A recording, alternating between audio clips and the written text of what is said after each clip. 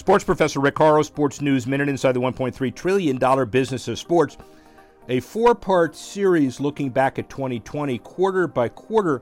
Look at quarter one of the year, basically pre-pandemic.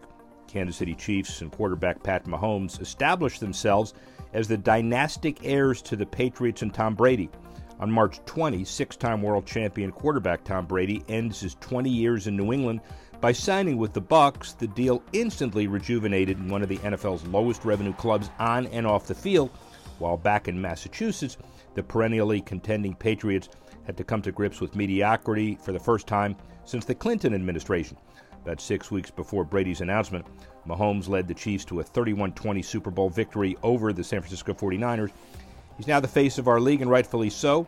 Got a lot of great players in our league that represent our game exceptionally well, but we're going to be watching him and his exploits for a long time, said Fox's Troy Aikman on Mahomes following a Super Bowl winning performance. Indeed, Mahomes, after inking a 10-year, $503 million contract extension last summer, and his Chiefs are barreling toward a consecutive Super Bowl berth. I'm Rick Horrow, sports professor. 2020 look back, the first quarter.